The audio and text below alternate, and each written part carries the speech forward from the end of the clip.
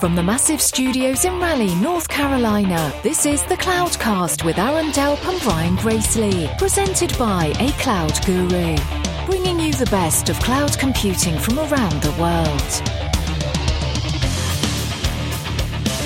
Good morning, good evening, wherever you are. Welcome back to the Cloudcast, coming to you live from the massive studios here in Raleigh, North Carolina. You know, it's been a little while since we've talked about serverless. Obviously, we made a big focus of it in the springtime around the last serverless conference. Been kicking off Serverless Cast for a while, and it's been a little while, not out of lack of interest for it, but just we got busy with some things, had a lot of other shows. But we thought with the Serverless Conf coming back to New York City here last week, it was time to kind of dig back into that, see what's going on in the community, see what trends have changed in the last 6 months. And so very excited to have with us old friend of the show, and good to have him back on the show, Ryan Brown, who is software engineer over at Ansible, but also how we really got to know him was his work over at the Serverless Code website, and having been heavily involved with serverless sort of since day one. So Ryan, welcome to the show. Hey, Brian, long-time listener, first-time caller. Great to have you on. We really kind of got to know you. You are part of Ansible, although you live up in Buffalo, but we've known the Ansible guys for a long time. But as we were starting to kind of scratch the surface of serverless, way back in the day, probably a couple of years ago, we kept seeing references to this website, Serverless Code, and we were like, oh, okay, that's sort of interesting. And there was a bunch of interesting articles there. Some of them were sort of aggregated. You were involved with that. You were writing a lot of it. You were aggregating a lot of stuff. Like, give us kind of how you got involved with serverless, especially a couple of years ago when it was really just, it was kind of obscure technology. It hasn't been that long. It's, let's see, I think I started it would have been late 15, yep. That site, about the time that the serverless framework was renaming from JAWS, kind of that area. And what got me really interested was actually using it for kind of glue. My first project was to run a static site generator in a Lambda function. Okay. So it would take stuff from S3, run that through a static site generator in Lambda, and then dump that out to S3. So serverless CMS, if you will. Okay, sure. And that was my first project. And that's actually still how serverless code runs, is that's going through a code commit Lambda code pipeline setup. Okay. So you were living the technology. It sort of was your front end and back end, and that's very cool. So yeah. So you've been involved kind of in this community in the Serverless Conf events since day one. Give us a sense. You were obviously there last week in New York. What does the community look like here in fall of 2017 versus even last spring or last year? What are the big trends that you've seen change and evolve over time? I think the two would be the adoption in terms of just the number of people that are adopting it for different things, and the kinds of things that people are talking about. So the first Serverless Conf was in Brooklyn, right around 220 people. And where a lot of the talks were about was, what is this serverless thing? What counts, kind of what doesn't count. A lot of small companies that had built their things on serverless from day one. So there were people like Joe Emerson, who built a large part of the company he was working for at the time. Actually, I think he's still working there. BuildFacts. That's right. And talking about how he was gluing all these different services together to form an application. The tone has changed a lot since then. Now it's a lot more, how do I get everything onto serverless? Right. There have been a lot of people talking about monitoring and sort of the operational concerns of, I'm actually running my business on this and this is actually critical. So the shift that way has been really, really obvious, and it sort of goes further that way every Serverless Conf so far. Yeah, that was the thing. Sort of watching from afar. I unfortunately was ill and couldn't get up there, and so I was watching a lot of it via Twitter. And like you said, the last couple of shows, it was kind of this small community. Everybody knew each other, but like if you were, say, for example, like kind of in the cloud community or the DevOps community, you would go, I don't necessarily know a lot of those people. Like cool stuff they're doing, but necessarily know a lot of those people. This time I was watching and I'm seeing kind of familiar faces pop up. Like I saw John Willis, who's kind of the face of the DevOps community, and saw Simon Wardley, who likes to predict the future, and Charity Majors was there, talking about operations, which operations never really got talked about in the past because it was like, hey, it's just taken care of for you. And so yeah, you're right. It felt very much like this the problem space that was trying to be solved was like, hey, went from sort of a niche thing to, hey, we're going to solve everything, put all your applications here, here's how you deal with those problems. And I don't know if that was kind of done on purpose to bring in the community to be bigger, or that just sort of the natural gravitational pull of serverless. I think it's the progression of things that are able to tie into serverless reaching kind of a critical mass where you can build your whole thing. So once you have enough event providers and event integrations, you can make some really sweet stuff. Yeah. Because if you looked back, May of last year, your options for integrating with something like Lambda were, okay, you have Kinesis, you have Dynamo, and sort of API gateway was just starting to exist. Right. And now you have still all of those, and all of those have improved. But you also have things like talk to Aurora, talk to external services. You have people like Auth0 that have their own function as a service thing that you can tie together. Just the ecosystem has gotten a lot bigger. So the people who were trying out are now maturing into that bigger company that's doing more things. Yeah. If that makes sense. No, it makes a lot of sense. And even thinking back to like when we talked to Joe Emerson, a year plus ago, he was kind of dabbling with those things, well, Netlify does this and Auth0 does this, and you can kind of sort of glue them together. But like you said, the way that you're going to integrate with other services is really where serverless starts to explode. Just the fact that you can do something in Lambda is, okay, moderately interesting, but how you get to data services, how you get to third-party services is where everything starts to explode.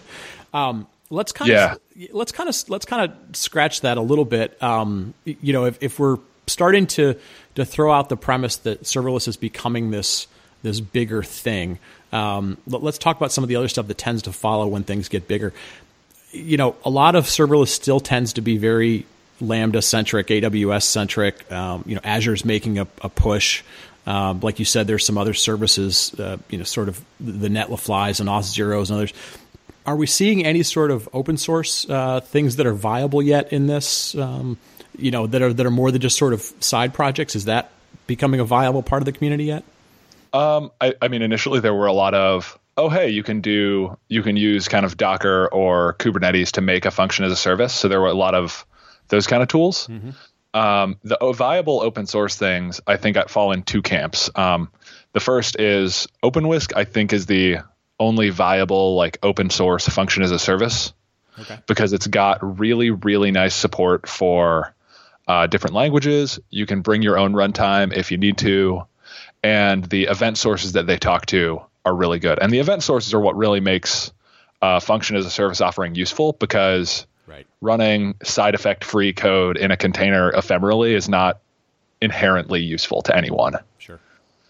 And then the other side is tooling around serverless, which is serverless framework is obviously the big one. Zappa, Sparta, Apex are all sort of get my code to the serverless runtime type tools. Yep. And then the last thing is, or the last kind of category that I lump things into is stuff built on serverless that's open source.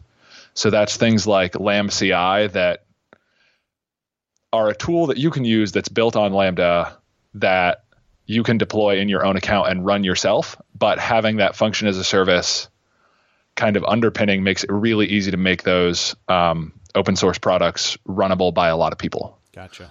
So like Cloud Custodian's another good one. Okay. Yeah, that makes sense. Now, what about, there's always the old adage of, follow the money. We've seen a little bit of VC funding in this space. So, we had the folks from IO Pipes on. They recently took some funding. Obviously, A Cloud Guru is kind of built on Lambda, even though they're, doing learning and so forth. They've taken some VC funding. Was there much, did you see much hallway conversation, or hearing much in terms of, people getting the $25, $30, $40 million VC rounds, or is this kind of a different way in which money is going to flow into the ecosystem? So that's an interesting question. Like a Cloud Guru obviously isn't funded for doing serverless things. They're funded for teaching people to cloud. Exactly.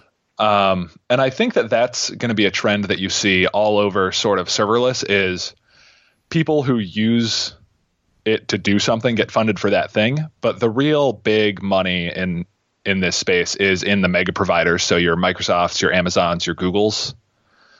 And inside of Amazon, there's huge amounts of money flowing around to hire people for the Lambda team, hire people for a Lambda team talking to other people, kind of serverless adjacent services like Dynamo.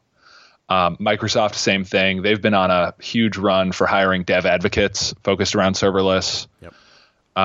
So I think the real big money is in the providers because they're the ones that are trying to push the tooling forward the most.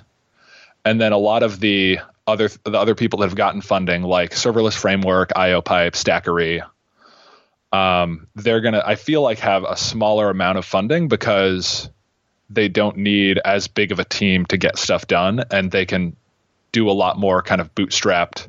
I have revenue from this tool on serverless, and then I'm going to inject that back in and build up from there. Right. Well, and to a certain extent, that makes sense because typically at some point you have to take these rounds of funding to do sales enablement and marketing and sort of define your market. I mean, in essence, Amazon has put a ton of money into defining the market, hyping it up, and so people are already talking about it before anybody else has to, kind of define it if you're building things on top. So that does make sense. It's definitely a different flow of how money goes into the ecosystem than we're sort of used to. But, serverless is also a different way of building things. So, it kind of plays to the idea that you kind of have to forget some of the knowledge you have of how the rules work in this new game and start to look at what the new rules look like and so forth. Yeah, I think that combined with just the leverage you get when your engineers are building something, because a lot of these serverless companies are using kind of very platform as a service, fast things inside, so they get a lot more leverage per engineer anyways. Right. Yeah, you talk about somebody like iRobot or something like that, where they're building much more than anything that's technology. You see, it's the rest of the business. So let's talk a little bit about your talk. Obviously you've spoken there a couple of times, but I liked the focus you had of this talk, which was kind of this intersection between, how do you deal with new applications, but also how do you deal with traditionally, if you're an IT organization, what you already have, which to me is kind of the 80% question that most companies have. So, if you're not completely a greenfield, you have to go, well, there's some new cool stuff out there, but then I have some existing stuff. How do I marry the two together? Give us a sense of what was your talk focused on and what were some of the highlights that the people can take away from it? So the premise, like you said, is that no one really gets a greenfield unless you're a brand new company. Right. And there are way more existing companies than new companies. And so the kind of general thrust was about how you can use good practices to use more serverless in your application and get more leverage for your engineers without throwing away everything, basically. So I started with kind of an adoption lifecycle that's a good educational way to get your team going and to keep your risk low as you're trying things. So you start with kind of infrastructure glue. Lambda talks to AWS config. Lambda talks to your auto scaling rules, things like that. And then sort of graduating to backend and data tasks. And then finally graduating to a user critical path. A user will actually be mad if this doesn't work the first time type feature. Right. Okay. And, for folks who are listening to this or didn't get a chance to go to it, a couple of things. Number one, we will put a link in the show notes to Ryan's slides so you can see them. And then the folks that run the Serverless Conf, the A Cloud Guru folks and the other folks, typically get the videos for the talks out here somewhere within a couple of weeks or a month or so after the event. So we will make sure to publish those out on Twitter, and we'll backport them into this into these show notes. What other common things do you see from people who say, "Hey, okay, cool, those are some starting points. How do I get over some of the sort of second order, complexities that come along?" What else have you seen from companies that are trying to do this, trying to marry the two together? So one of the first things that they'll hit when they get kind of production workloads in serverless, and then it's still backed by, traditional applications, is they'll hit some scaling woes because their Lambda or other function as a service will scale as high as they want and for as many events as they want and happily slaughter any backend system. Right. And so that's the first thing that I tell people to watch out for is make sure that you have some way for your backend system to say, whoa, and have some back pressure so that you're not spinning up a million Lambdas and then ruining your, some other application in your infrastructure. Yeah. And then the other thing is the other big one is monitoring. So this is a drum that a lot of people were beating at this particular serverless conf. And there's going to be a bunch of talks that cover that, like from Charity, again, from IOPipe. But the big thing is just think of all of the things that you've ever SSH'd into a server to debug, and imagine that you can't do that. Yep. And now you have to have tools that let you do that same level of debugging, but without SSHing into anything. So you have to have event logging. You have to have the ability to trace requests through your system. You have to watch how long things take from end to end. You want to watch the sizes of your queues. There's all kinds of things that you need to keep an eye on that you might not think about as hard if everything's in one system and just calls each other via your language runtime. Right. Now, one of these terms that I heard floating around, I'd never heard it before, that came out of that week was, when you start talking about monitoring, you start talking about ops, there's always the inevitable, like, well, is serverless no ops, which freaks out operations people. And then you mentioned there was this term called sort of like diff ops. So what does that mean, or where did that come from? So I think it's one of Ben Cahill's terms, but it came from people saying, is serverless no ops, is serverless no ops, is serverless no ops? Yep. And everyone always saying no. And the realization that things are different when you're outsourcing huge parts of what used to be your code base, but are now someone else's code base provided to you as a service. So you have to have the organizational capability to understand when a provider is down, you don't have control, but your provider is going to go down a lot less than if you were doing it yourself. So on a net, that's a gain, even if you feel a little out of control. And the concept that you're still responsible for your providers, in that if they're down, your service is down, and responsible for choosing your providers responsibly and having workarounds where that's possible. So if you have, a DR in another region or a DR with another provider, making sure that that's available. And the focus on automation with DiffOps, I think, is even higher than it is in traditional ops or DevOps, because you have all of these different providers with all these APIs, and so you have a lot more configuration to manage. And the only way to sustainably do that is more automation. Yeah, and it sort of aligns to, when people, 6-7 years ago, when they were first starting to grasp this concept of just kind of cloud and the idea of saying, well, you have to expect that your infrastructure will just fail. And people went, whoa, hold on a second. I've never expected that. I've always designed around it and so forth. And then once you grasp the concept and you start going, okay, if that's the assumption I have to make, then this has to happen and that has to happen. This feels like is sort of that next logical extension, which is, certain things will get taken care of for you. But you do still have to plan a little bit if it goes away. There are certain ways you have to think about security. There are certain things you have to think about in terms of, like you said, scaling or not having to worry about scaling. So I guess it's good that there's sort of a new term floating around. It'll be interesting to see how much that gets mutated and so forth, because again, people get kind of freaked out about change more than they get freaked out about new terms and so forth. Yeah, that's definitely true. So I think that there's going to be a lot more discussion on that, but as long as we don't call it Jeff or Steve or something, I think we'll be good. Exactly.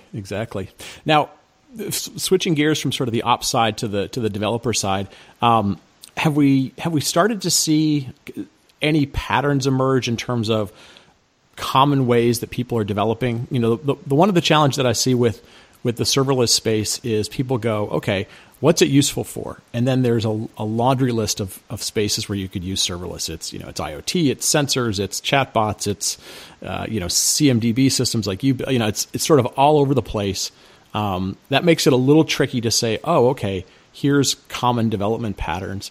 Are we seeing that start to emerge yet, or common tools that people are using, or where's sort of the developer bubble at this point? Yeah, I mean, pretty broad. I think the best way that I would explain what serverless is good for is, do you have problems that can be expressed as events causing stuff to happen? And that's intentionally super broad. Mm-hmm. But big buckets that I see are kind of your API, backend as a service, providing a backend for your application or your web application.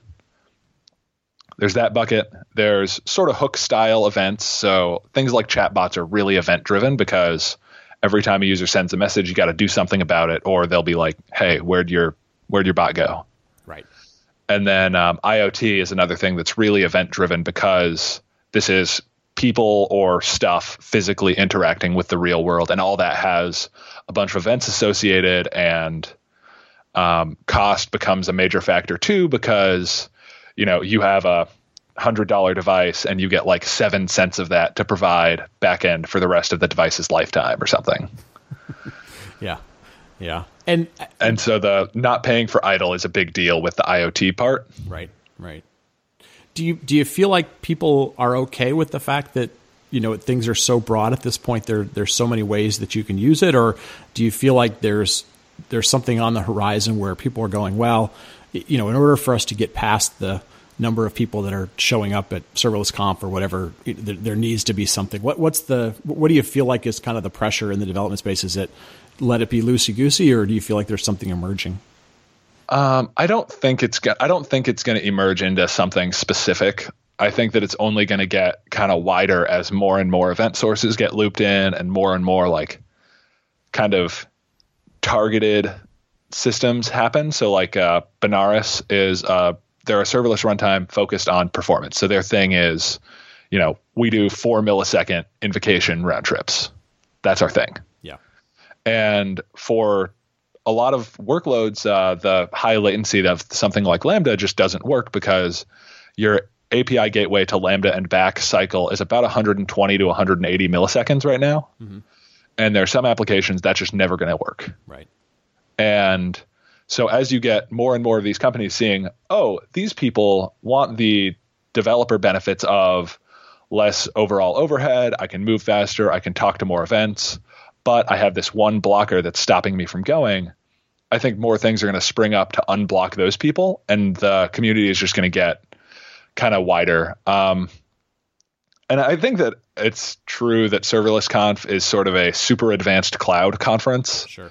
To an extent, because it's just people that are crazy passionate about this, and they've done the cloud native thing and are so excited about the next level that's available with serverless, where they have the ability to just cut off all of their underlying automation that makes their platform run and just outsource that. Right. Everyone's super excited about not having to deal with that, right?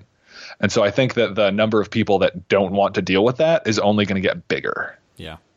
Yeah, we are definitely in a weird time in that, you've got something like serverless, which the serverless conf is growing quickly, and people look at that and they go, oh wow, there's a space for an entire conference about serverless. You go to reInvent and there's just a ton about Lambda and Greengrass and all those sort of things, and people on one side of the fence are going to get a sense of like, oh my gosh, this is taking over everything.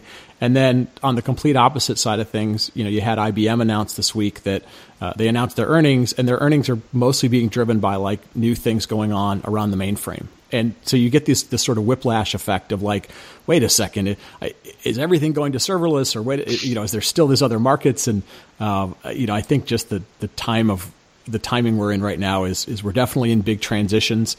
I think for me, the takeaway is like, you no longer kind of have the constraints of like only one system will fit what you're trying to do.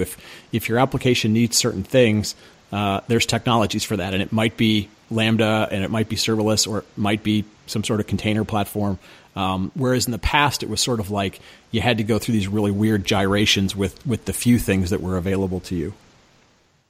Yeah, that's interesting that you bring up IBM's earnings on the mainframe, because they're also a huge contributor to OpenWhisk. Right, exactly. So I don't think there's one answer to that, because I think that serverless is going to continue to grow. They're up to a whole hotel at reInvent now. I think it's the Aria for people that are going. Right. And I mean, that's still only 1/5 of reInvent, and reInvent is like 4 times bigger than it was in 2013 or something, because it was like 7,000 people in 2013, I want to say, and now it's up to 30,000 or something ridiculous. Yeah, I think they're expecting maybe up to 50,000 or something. But oh, geez. Yeah, no, if you put it in that terms and you say like, hey, 1/5 of the event is going for Lambda or serverless, like that's as big as that's 10,000 people. Like that's as big as a lot of really large conferences. So just in that, or flip that around. If you flip that around and say 1/5 of the event is looking for the super advanced cloud section, I mean, I would believe that 1/5 of reInvent attendees qualify for super advanced. Yeah. Well, and once you start to get to about 1/5, you start to, in the sort of crossing the chasm world, you're starting to get to beginning to cross the chasm, right, in the sort of Jeffrey Moore world. So it's definitely interesting times. It's definitely moving at a little bit faster pace than I think a lot of folks are used to. Yeah, it's really exciting.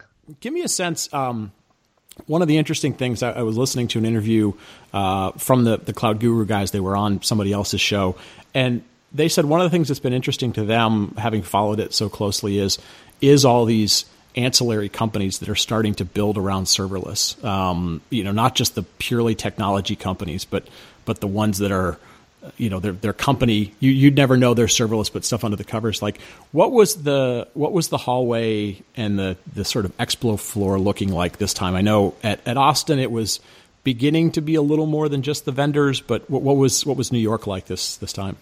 There were tons of people that were not there for vendors. They were there to learn, and they were there to evaluate for actual implementations. Like I was talking to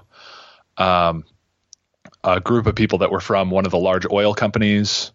Capital One always has a huge presence. iRobot, obviously. Sure. But I think that the adoption is just going to go through the roof the next year or so, because of the people that I'm seeing coming to Serverless Conf that a year ago would have been like, serverless? What do you mean? There's still servers. Right. Come on. Yeah.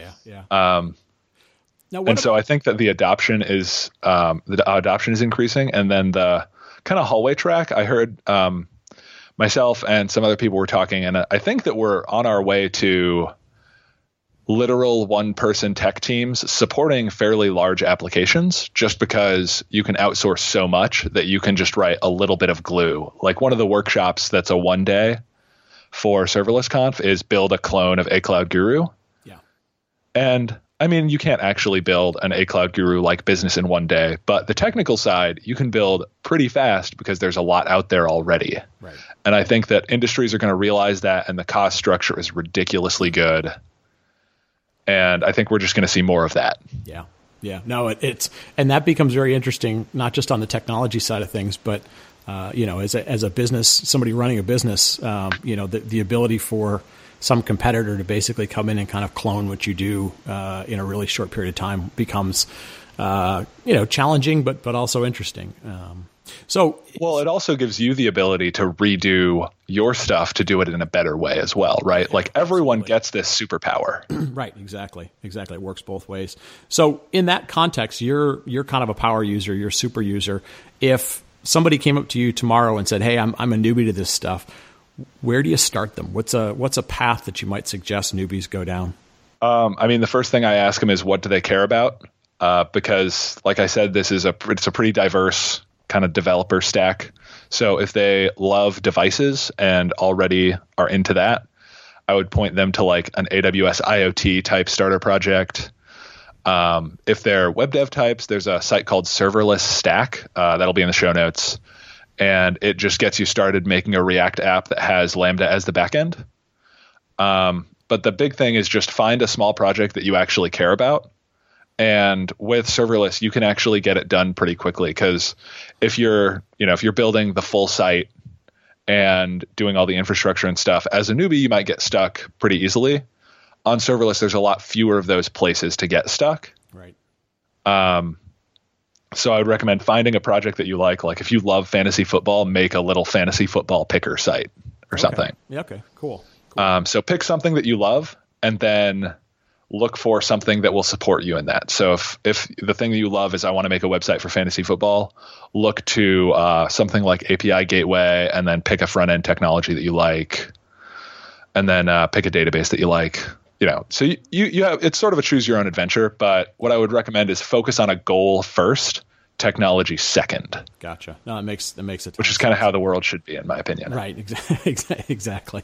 So that's sort of a path for newbies, and you were kind enough to give a bunch of examples that are in the show notes. We'll definitely have all those links in there. What about the flip side of this? I know there's always there's always a few talks from folks like Paul Johnson and Ben Keogh and some others that go, okay, cool, we're all excited to be here, we're all patting each other on the back. What about the stuff that's kind of missing? What are people saying, hey, these should be the next problem areas that somebody should go focus on? It's a opportunity to make things easier. What do people feel like is still either lacking or missing, or just maybe a couple of years in that we should sort of rethink where we're at?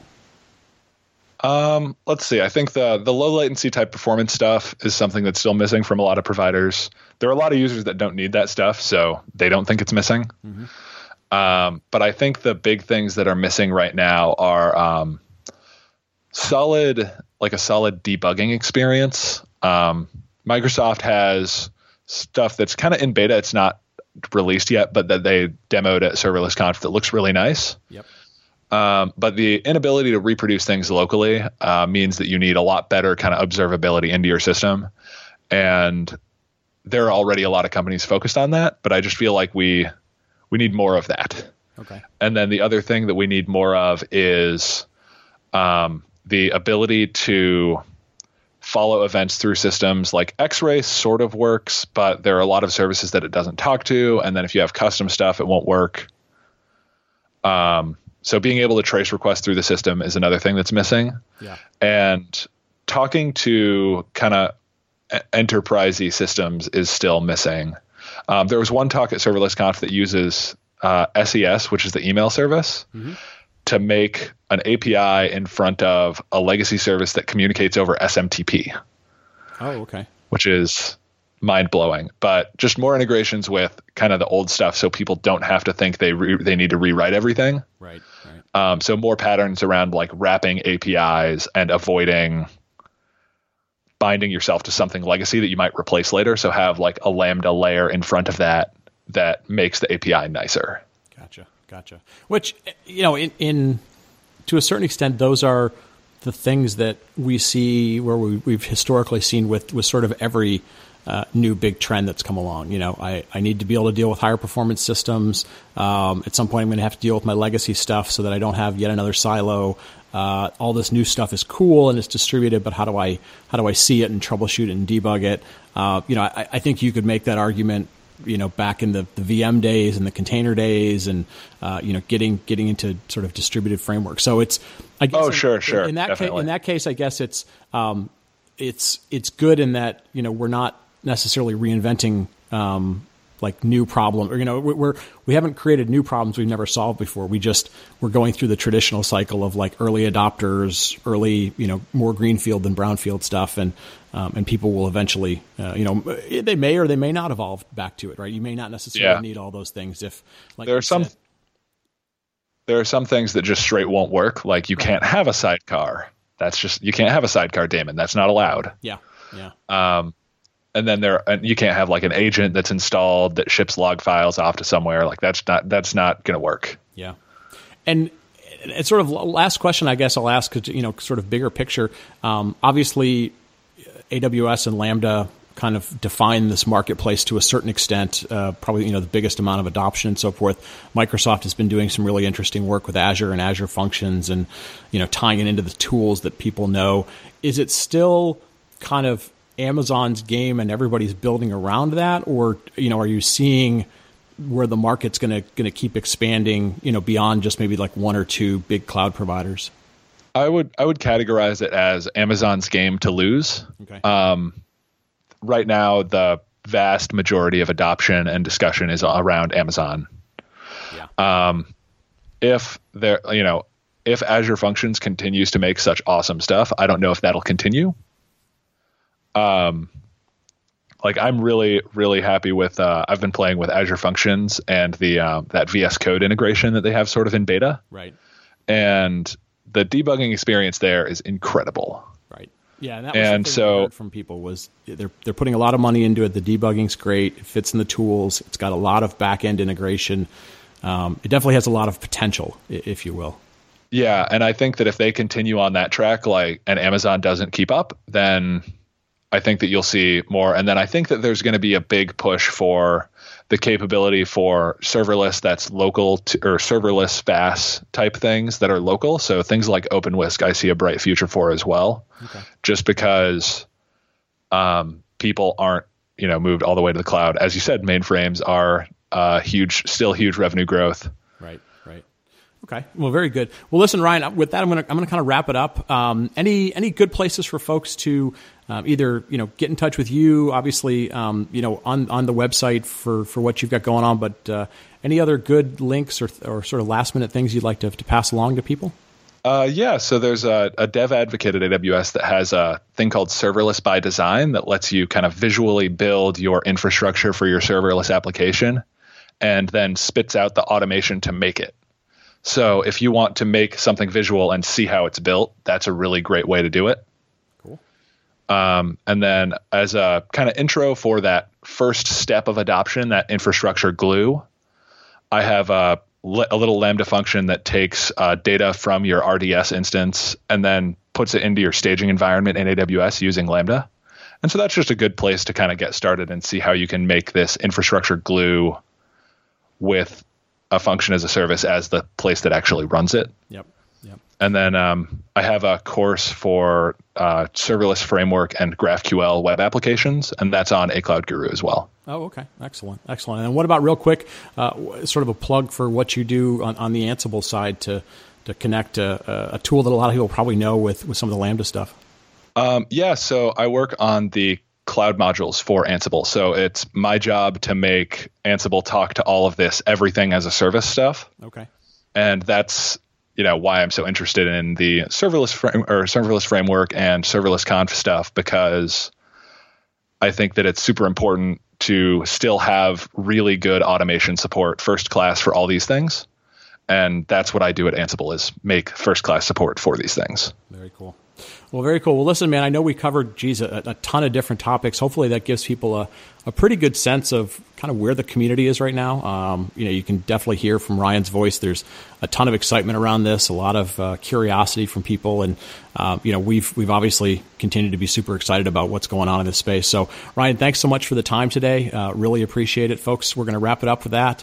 For Aaron, who has been just unbelievably swamped with work, so hasn't been on calls or shows as much lately. We'll be back pretty soon. And for Ryan, thank you so much for listening as always, and we will talk to you next week.